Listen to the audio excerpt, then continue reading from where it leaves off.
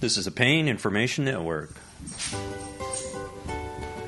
Welcome back. Today's episode is going to be about a number of things that I think are timely. One of them is abuse deterrent technology that has been mandated by, in America, the Federal Drug Administration, to apply to new opioids introduced into our pharmacopoeia.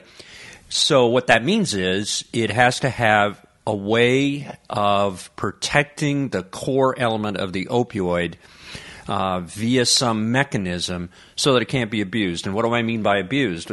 Taking it by mouth can lead to abuse.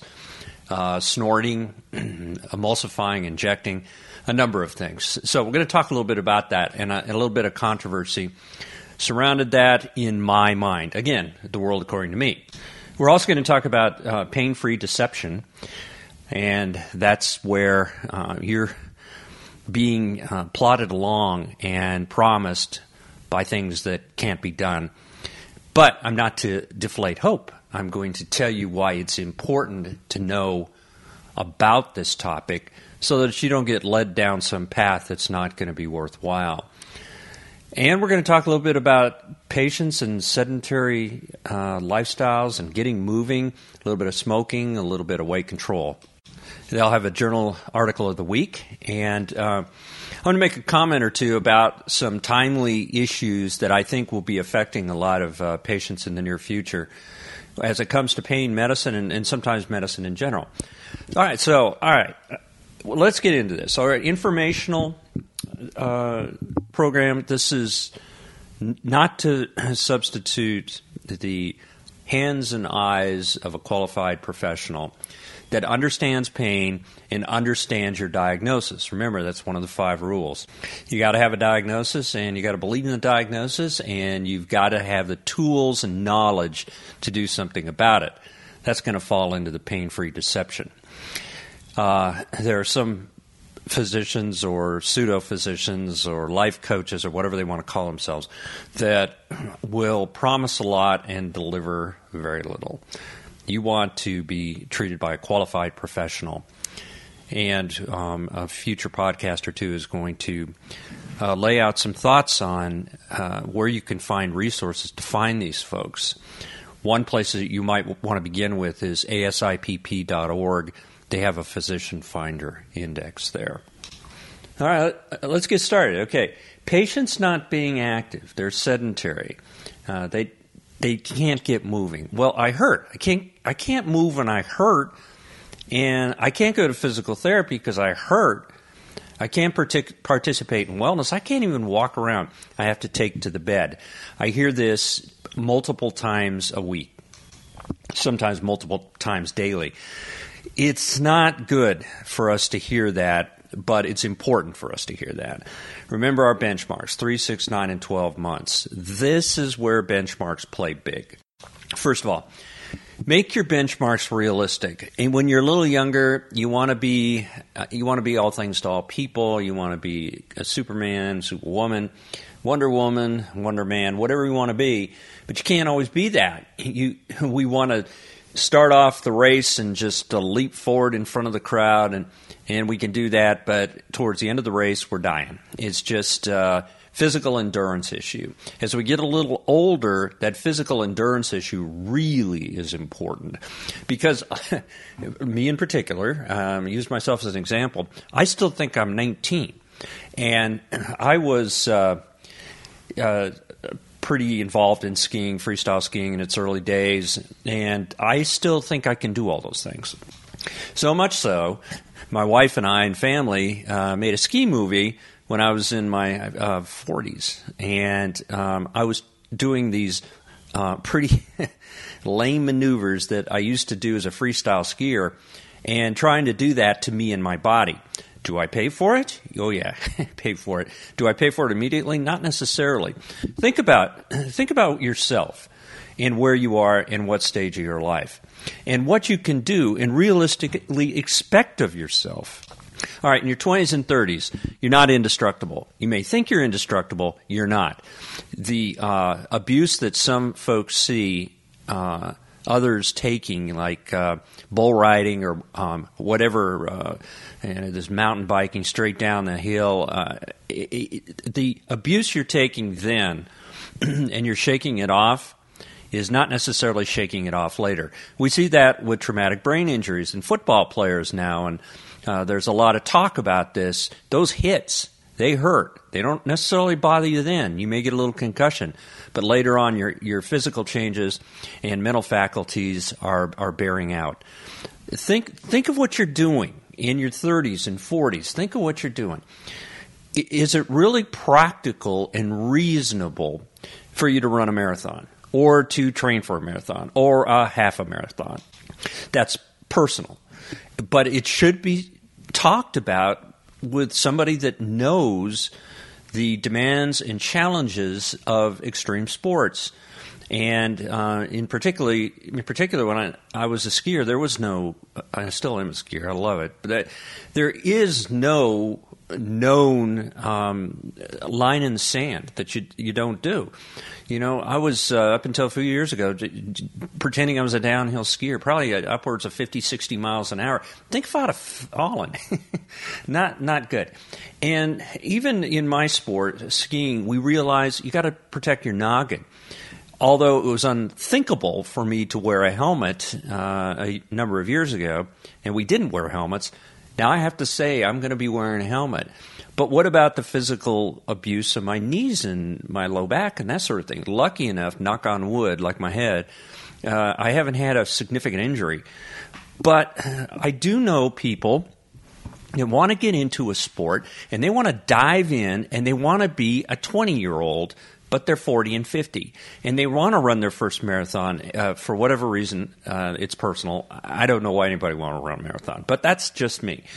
They train, but they'll buy a magazine and they'll follow a train guide, or they'll get on the internet and follow some training guru, or they'll go to YouTube.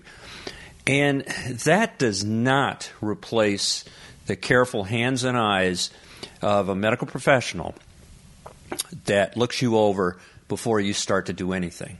So, benchmarks. This is why people fail their benchmarks.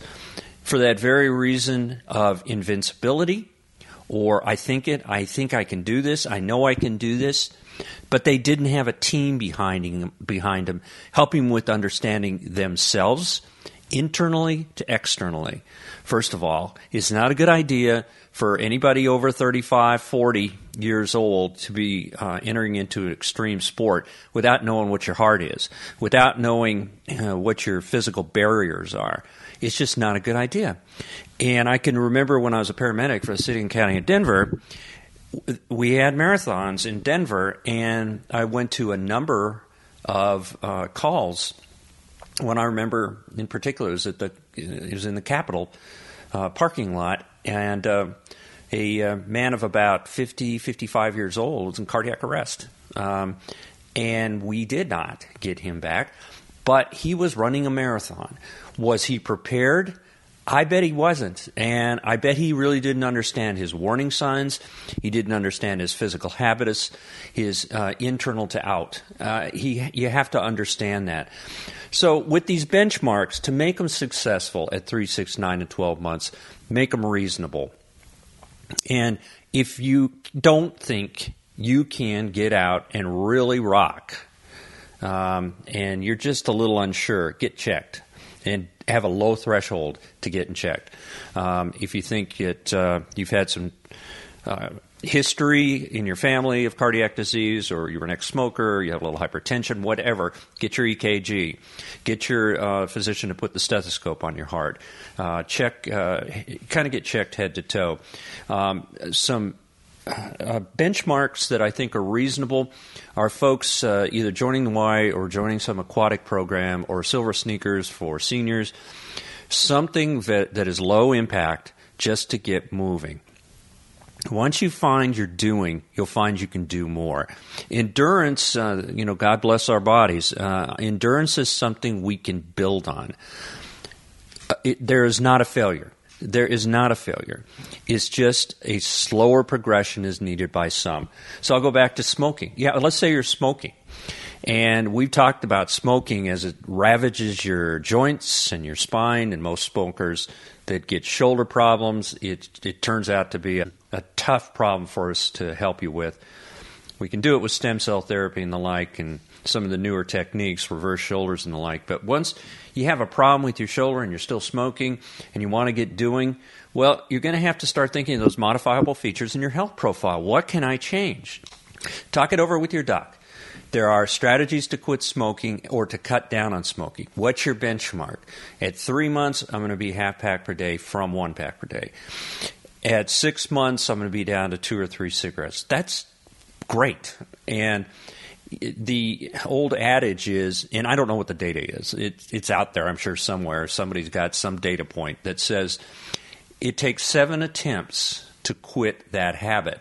There's only about 100 chemicals in the world, believe it or not, of millions of chemicals that are addictive, that are really tough on the reward system, and that are hard to put down.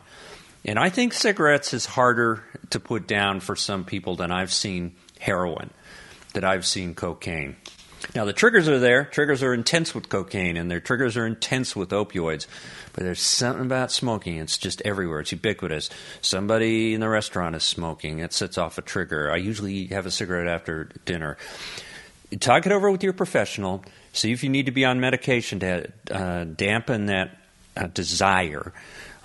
And see what else is there in your history that makes you at a little higher risk, so your benchmarks can be realized.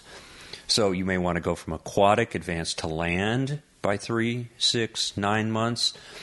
You go to the pool 3 times a week, or you're in low impact aerobic, low stress aerobic. The thing about our body, it's amazing. The more you do, the more you can do. If you don't write down your benchmarks, you won't believe that you're improving. Yeah, well, actually, I can walk around the grocery store now without having to sit down for a while, or I don't lean over the grocery cart to take pressure off my back. You know, I'm playing with grandchildren. Yeah, I've kind of talked about this stuff before. But, you know, the point is, get walking. TV is your enemy. And you know, don't be a contradictory course. If you're around people that don't want to enable you, you're the product of the 5 people you hang around the most. Some podcaster said that somewhere. But you want those people to be positive. You want them to be enablers. You want them to understand that you're going to have setbacks every once in a while. Big deal. You've had some setbacks. That does not mean you haven't reached your benchmarks. That's why I like it at 3, 6, 9, and 12 months. 3 months seems to be about the time that you have had a couple slips here and there, and you're starting to stabilize and ready to go to the next level.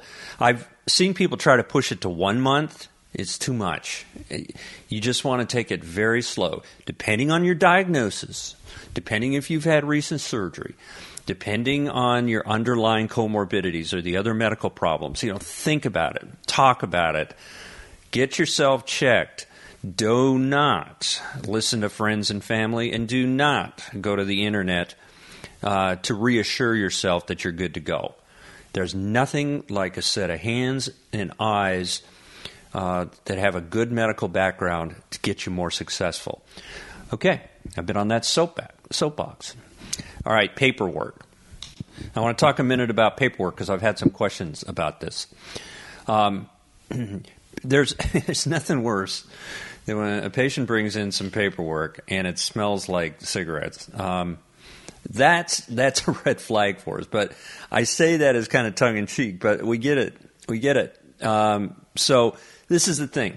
If you're filling out paperwork for your provider of healthcare, think along the lines of giving them the most information or really important information to make the best determination of how to help you. So I'm going to go through the basics of a health and history, not interview, but information source of data points that really helps us in the pain world. All right, accurate first and last name. And more importantly, a phone number that works. You'd be stunned at how many times during the day we can't get a hold of people. They don't have a phone number that works. And that can mean a lot, especially if we have to get some data to you, like some lab reports or something like that. Your date of birth, put that in there because there are names that are the same, and there can be name errors. Every single healthcare provider has come across a name error. They may say they haven't, but somewhere in their office or somewhere in the hospital it's happened. You have to have identifiers, even if it's your middle initial. All right, who referred you? That's important because we want to communicate. We want a carbon copy. In this era, providers rarely talk on the telephone. I like to. It's my favorite form of communication, but it's really hard. Somebody's in a room, somebody's not in a room. They have to go to a meeting. They're in the operating room. It's just tough. Now, texting's make it a little bit easier, but you have to be careful with privacy and that sort of thing. So how we communicate is important, and it's best done if we know who your important docs are that either referred you or that had something to do with your care. And really, a knowledge gap sometimes is I love hearing from nurse practitioners and PAs. They really do the deep dive and get information from patients and know a lot about them. They're really good. For example, a nurse practitioner will have years of nursing experience and ICU experience, and that one-to-one that doctors just love to have, but we just don't get it like we want. They were in the hospital 24/7. We were in our office. We were in the operating room, wherever. They know how to communicate. I'll admit it. They communicate so many times better than I do. And that information nugget I get from them is fantastic. I like to know if you're right or left-handed. I do like to know that. What is your chief complaint? What is bothering you the most right now? For how long? And we don't need to know the details. My pain was here, my pain was there. Migratory. The thing that is bothering you the most right now, that is your chief complaint. Give us an idea of the level of your pain. Although I don't really like it on a scale of 1 to 10, you can try that. Most people are always at 7 or 8 or 9. It doesn't really tell me a lot, but what I do like to hear is your endurance, how you feel, what your mood is, particularly if you're depressed or if you have any situational depression, anxiety that is largely unchecked, ever feel suicidal, ever feel like harming self or others. I really want to know that. What your function is. Has it improved or declined, and what is your sleep? Most people will say my sleep is terrible. Well, that's interesting, and I want to help you with that, but it's pretty much a bad idea to treat it with a pill. We want to have a diagnosis, okay? Where your problem is and descriptors. Use these words: dull, constant, aching, numbness, throbbing, tingling, sharp, weakness, burning, stabbing, lancinating. They all mean something to me. Each one of these words means something to me. Is it improved with rest, heat, ice, therapy, medication? Tell me about that. I want to know what makes it worse. Walking, bending, sitting, working, therapy, whatever makes it worse. And what tests you've had. I don't need to know in great detail all your tests. I can get those. But anything within the past 2 years, like x-rays, nerve conduction studies, CT, MRI, bone scans, something like that, those are significant diagnostic studies. I want to know about them. And how you injured yourself if you did injure yourself. Auto accidents, sports, work-related, or whatever. Fill in the blank. We do want to hear about that. All right. Pet peeve. When we ask for your medications, don't say, have it on file. Don't say that.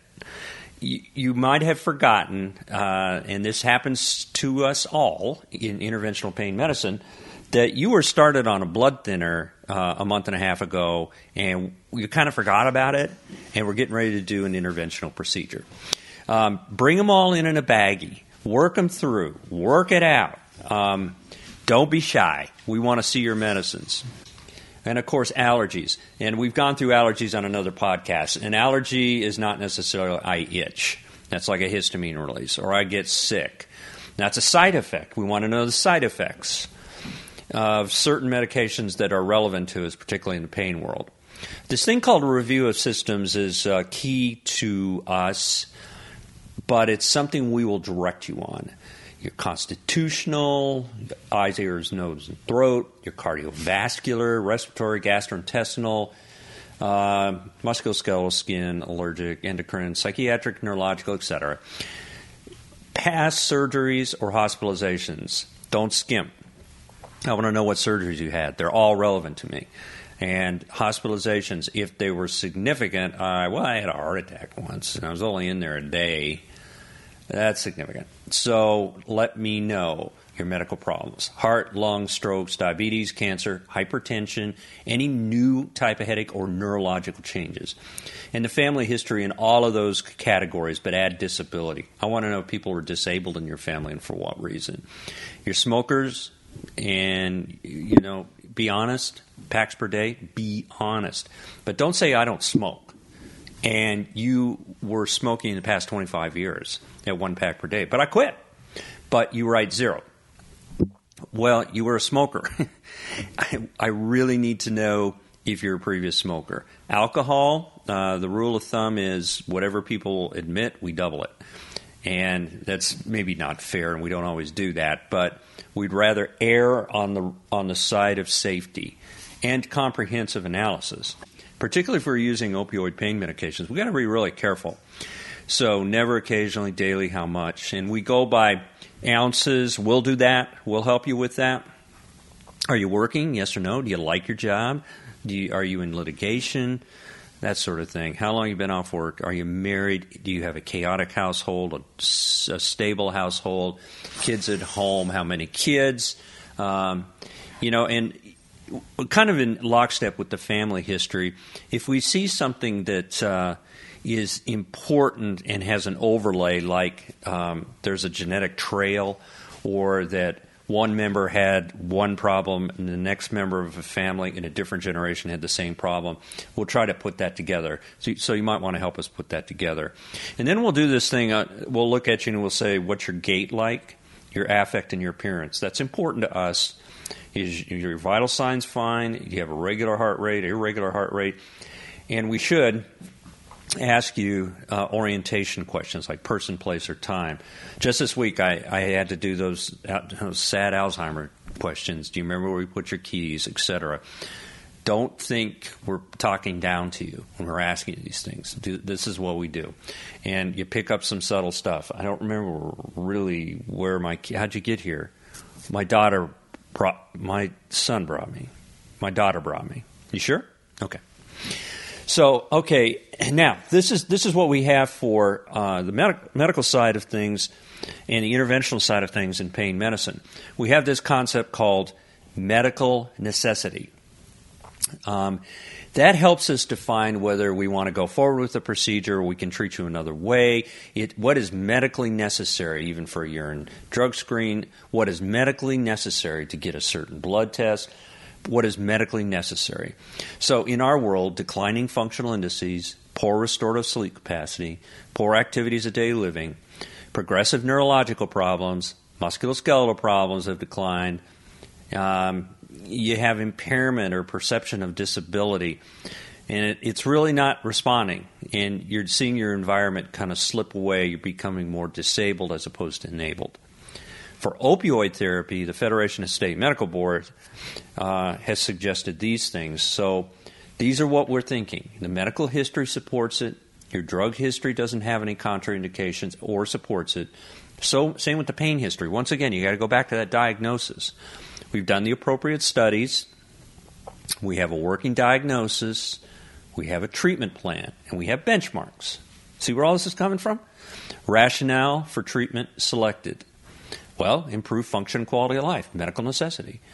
Have we educated you? That's a process of informed consent. And we'll go through informed consent at some time.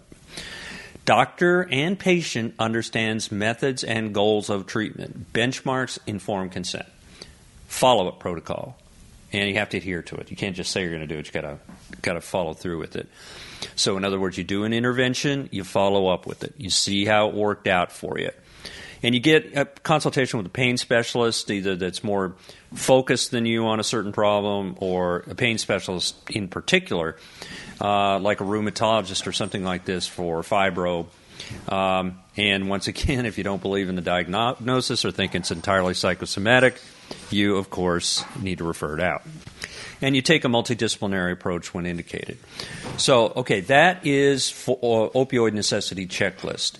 And we should also be going through tolerance, pseudo-tolerance, physical dependence, what addiction is, and pseudo-addiction, not necessarily all at one visit, but through the course of care. And that just adds to that, no barrier to communication.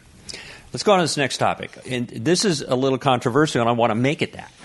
And I want to make it controversial so we keep a conversation going. Abuse deterrent technology. Okay, we touched on that. What can we do to opioid preparations that keep them, what we would say, less abusable? Nothing, of course, going to be bulletproof, but less abusable. And the FDA has said that any new opioid that comes out has to have abuse deterrent technology. What is that? Well, in the case of one drug, if you snort it, it's got an agent in it that'll burn your nose like crazy. So that'll ruin the buzz. Naltrexone is in another one. The brand name is Embeda. It's a Pfizer product. That's morphine. And it's these little tiny things that if you crush up the morphine, or if you try to take it nefariously, the naltrexone will reverse it. And tamper resistant. It's got like the hard shell on it, and that's in many different forms. And it's funny because patients will come in and they'll say, I can't take the medication that's got the shell on it. It upsets my stomach like razors. They all say the same thing. They all go to the websites that tell you how to get away from these drugs and get your provider to write generic or brand without the abuse deterrent technology. Now, if somebody's doing that, it's a red flag for us. If you're trying to get away from abuse deterrent technology, you've really informed yourself about that drug. You've been on the internet, checked it out, talked to a pharmacist or whatever, and that can be problematic. Okay, but are these drugs really going to work? Let's look at this. And why it's important is because I don't think the data is too good. I've tried looking at the data, and there's a couple studies out there, Cicero from Washington University, and others. And let's look at this here. Simply shifting the drug of choice to abuse deterrent technology will decrease the lively activity of that drug. And I'm going to beat up OxyContin for a minute. It'll beat it up, and use will drop. And that sounds great, doesn't it? But nope. It means that patients are going to cheaper drugs, and what is that drug on the street? It's heroin. And what do people do when they snort or inject heroin? They die. So that's important. It's kind of one of those things that you have to be careful of, the fallacy of false generalization. That's why you have to be careful with data when you read these articles. In the Journal of Medical Economics, they exclaimed that the cost savings with these abuse deterrent technology drugs in the extended release form showed a relative reduction of diagnosed opioid abuse by 22%. And that saved, in U.S., bucks in the range of about $430 billion. All right, let's look at these two studies. So OxyContin use dropped significantly. And yeah, okay, OxyContin use dropped, saving money. That's all good, right? And they made the bold conclusion that relative reduction of diagnosed opioid abuse dropped 22%. Did it really? How do we know? And what was your markers to say that abuse dropped? it might have just simply shifted to another drug. Or they may have found another source that uses this abuse deterrent technology free agent like pure oxycodone. And sometimes we'd see that maybe in a pill mill or near a pill mill, or a physician that just is, in a hurry or doesn't have a familiarity with abuse deterrent technology. So I just want to say we have to be careful early on with this abuse deterrent technology to make a lot of these bold conclusions. And let's just see where the data takes us down the line. I personally use it when I can use it, but it's kind of expensive and it's not covered by a lot of plans, sometimes even Medicare.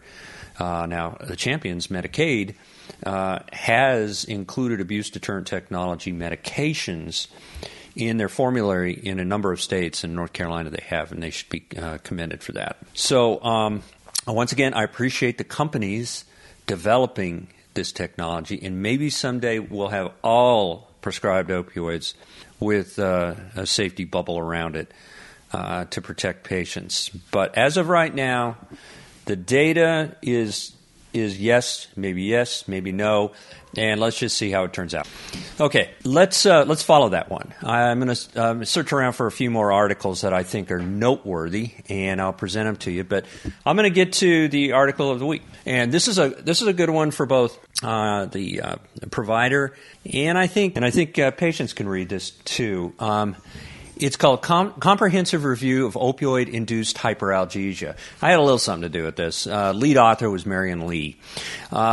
And it's a focused review from Pain Physician 2011. And you can search at asipp.org, go to the journal, and you can find this article. It's a good one.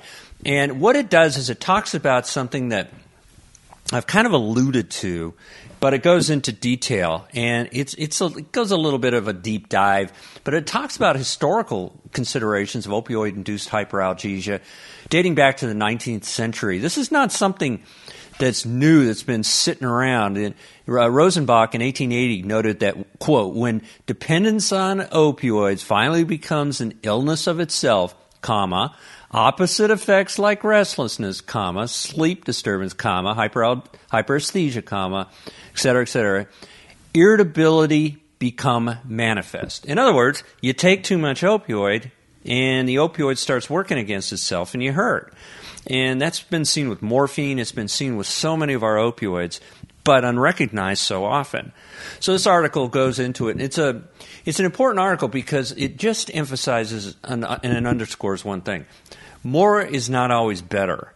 Now, this still is a controversial topic, and it's kind of interesting how it hasn't really taken hold, but it's an important concept to understand that sometimes when you're taking a high dose of opioids and you're not getting anywhere, you may need to have adjuncts or medications that help with lowering the dose, the opioid load, as opposed to increasing the dose because it's working against you. So anyway, it's something to know, and it's something to read, and it's a timely article even today. And there's even a little ditzel there on ketamine. So as you know, I'm very pro-ketamine. I'm going to say thanks for listening and leave a review at iTunes, please. You go to iTunes Store, go to Pain Information Podcast, and then it's reviews. If you leave a review, it helps us rank. Thank you so much. And leave me a message on paininformation.com, and I'll answer questions you might have as soon as I can get to them. Today's topics, I think, were important because I do get asked a lot why we have so dang much paperwork. And the reason we have so much paperwork is we need data. A little bit is good, but a lot is better in this regard, and it really gives me the opportunity to broaden my differential diagnosis, to understand you more. So that's why we did that. And there's nothing wrong with a little bit of controversy in abuse deterrent technology. That might be something to talk about. I'm sure I'll hear from some folks on that one. Now, I'm just going to talk real quickly about pain-free deception because I said I would mention something about it. I see on TV, especially on TV, people getting these copper items and braces and magnets and that sort of stuff. 92% pain relief. Well, as my nurse said very wisely, she said, well, that means everybody is 8%. She knows it, and she understands it. She sees that people come in with these copper things on, or they got these magnets on, and they know they've been kind of like led down the pathway from really, it's almost just desperation. And I just want you to think, when you're purchasing these items, have their claims been big?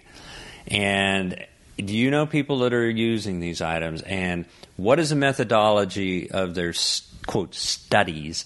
And just because it was a study at a major university, or that it's endorsed by a physician. Who is that physician? It might be a pediatrician. Nothing wrong with pediatricians, but they're not paying people for adults.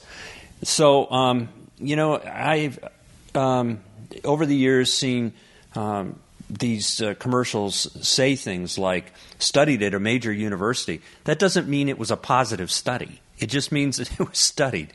So. Just be a consumer. That's all I'm saying here is be a consumer. And if it's in pills and that sort of thing, be a super consumer. You put stuff in your mouth, you got to know what you're putting in your mouth. Well, thanks again, and I will see you soon.